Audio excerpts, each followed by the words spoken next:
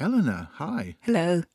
I hear you're starting a podcast. It's not exactly a podcast. I prefer the word episodic audio fiction. Oh, that sounds very good. What's that? It's a storybook that you listen to in the same way that you would as a podcast, and you find it in the same way that you would as a podcast. But it's episodes, a little bit like Dickens did. Because if he was alive now, he'd do a podcast. That's the idea. No, he wouldn't. He'd do episodic audio fiction. Okay, what are you going to episodically audio fictionalize? Well, I wrote this book and it's absolutely brilliant and I want everybody to read it. So that's a little bit difficult to organise, so I'm going to read it to them. That is a brilliant idea. How will that work? I will record episode by episode and then I shall put it up on the podcast place. What's it called? It's called The Spinning Master. It is a fantasy story, it's a science fiction story. It's set in Ireland in a dystopian and not too distant future.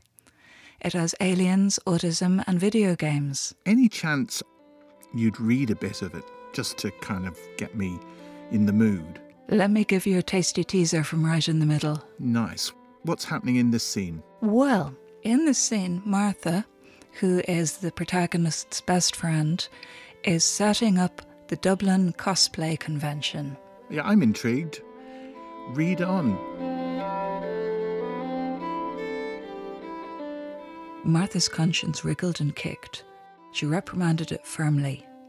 Like Leah, Martha had a family to support, and presenting the Dublin Cosplay Convention was too lucrative a gig to turn down. She turned to prepare the podium. A blue-skinned humanoid with a seaweed-like growth down its spine offered to help her with the chairs. She recognised the creature from a recent release, but there were also cult classics from before the gamification of the film industry. The entire casts of Star Trek and Star Wars crowded into different bars. The organisers had learnt to keep them apart. And there were classes for Tolkien Middle Earthlings, TME, Beings of Whovian Origin, BWO, and Studio Ghibli Nostalgia, SGN. Totoro was there in various furry dimensions, and Leela from Futurama, who, with her purple hair and kick-ass boots, was a favourite for Cyclops Classics, CE. The single central eye was hard to achieve. Obviously, there were more points if you could actually see out of it, but ocular implants for cosplay were on the far side of extreme. Martha's blue-skinned helper had gills behind its ears. "What does it all mean?" it asked her, plaintively, as she adjusted the mic. Martha was about to answer, then she realised that the line was a direct quote from the character's latest role. "Depends on where you're standing, partner," she replied, picking up the reference. "Will you have mayonnaise or ketchup with that?" The creature beamed delightedly. Its cinematic sidekick, a plastic-perfect Japanese woman, joined them on the podium. She wore green furry boots, a minuscule baby doll dress, and her hair was a seething mass of snakes. She tickled the blue thing behind its feathery gills. It rolled up into a ball and giggled. Martha indicated, politely but clearly, that it was time for them to step down from the podium. The pair left with a reasonable grace, but the hair snakes hissed viciously at her from behind their owner's back. Martha could remember when cosplay was niche. Now, with the world the way it was, everyone needed an escape.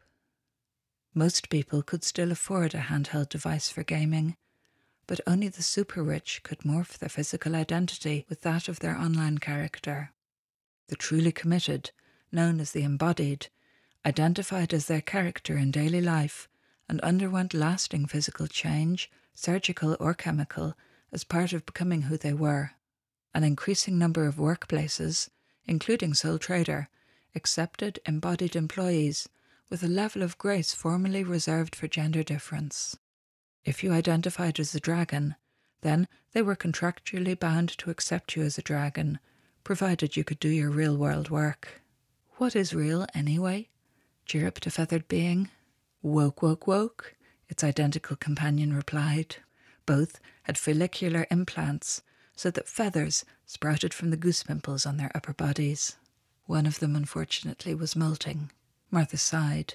She truly respected the embodied in their commitment to costume and the sincere dedication with which they inhabited their fantasy lives. The trouble was that most of the films and games around which they based their new identities were designed only to make money and spawn sequels. All that creativity wasted, she thought. The scripts are so limited that there's nothing for them to become.